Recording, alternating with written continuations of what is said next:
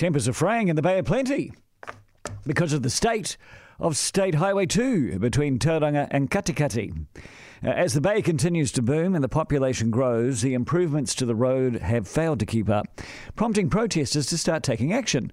They call the road the worst stretch of roading in New Zealand, and their campaign is called Fix Our Bloody Road.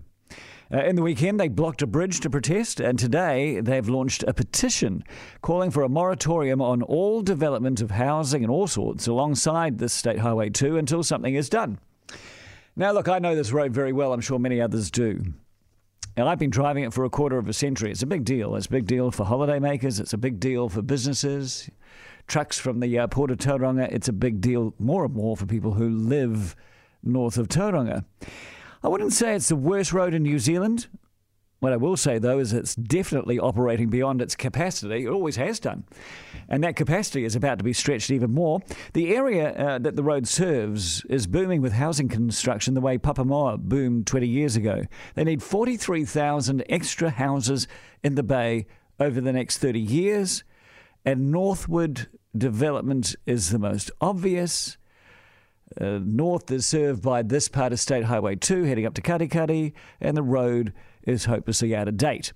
It's been the next to do on roading list for about a generation, since 1998.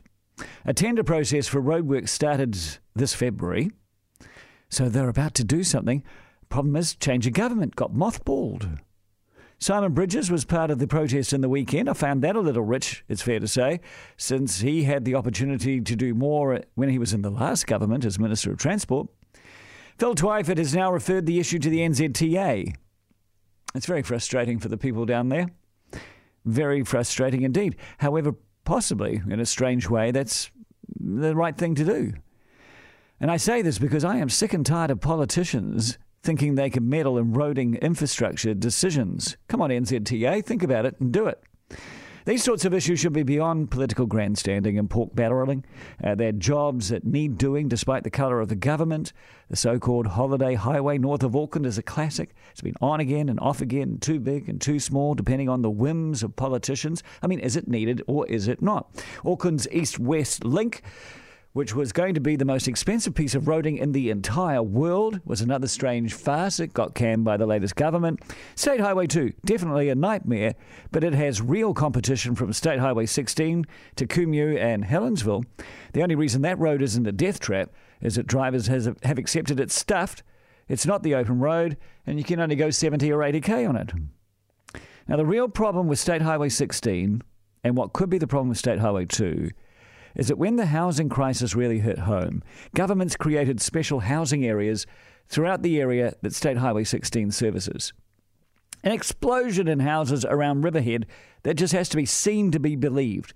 Little wee place, little village, now major suburb. And all these suburbs are now feeding into a road that in places remains just 2 lanes. So here's the thing. Who the hell is deciding to build houses while there are no roads or public transport? It just beggars belief it's the New Zealand way. I know I've said it before. I'll say it again. The future development of New Zealand infrastructure needs to be in the hands of people who actually know what they're doing and think 30 years in the future. And those people, definitely not politicians.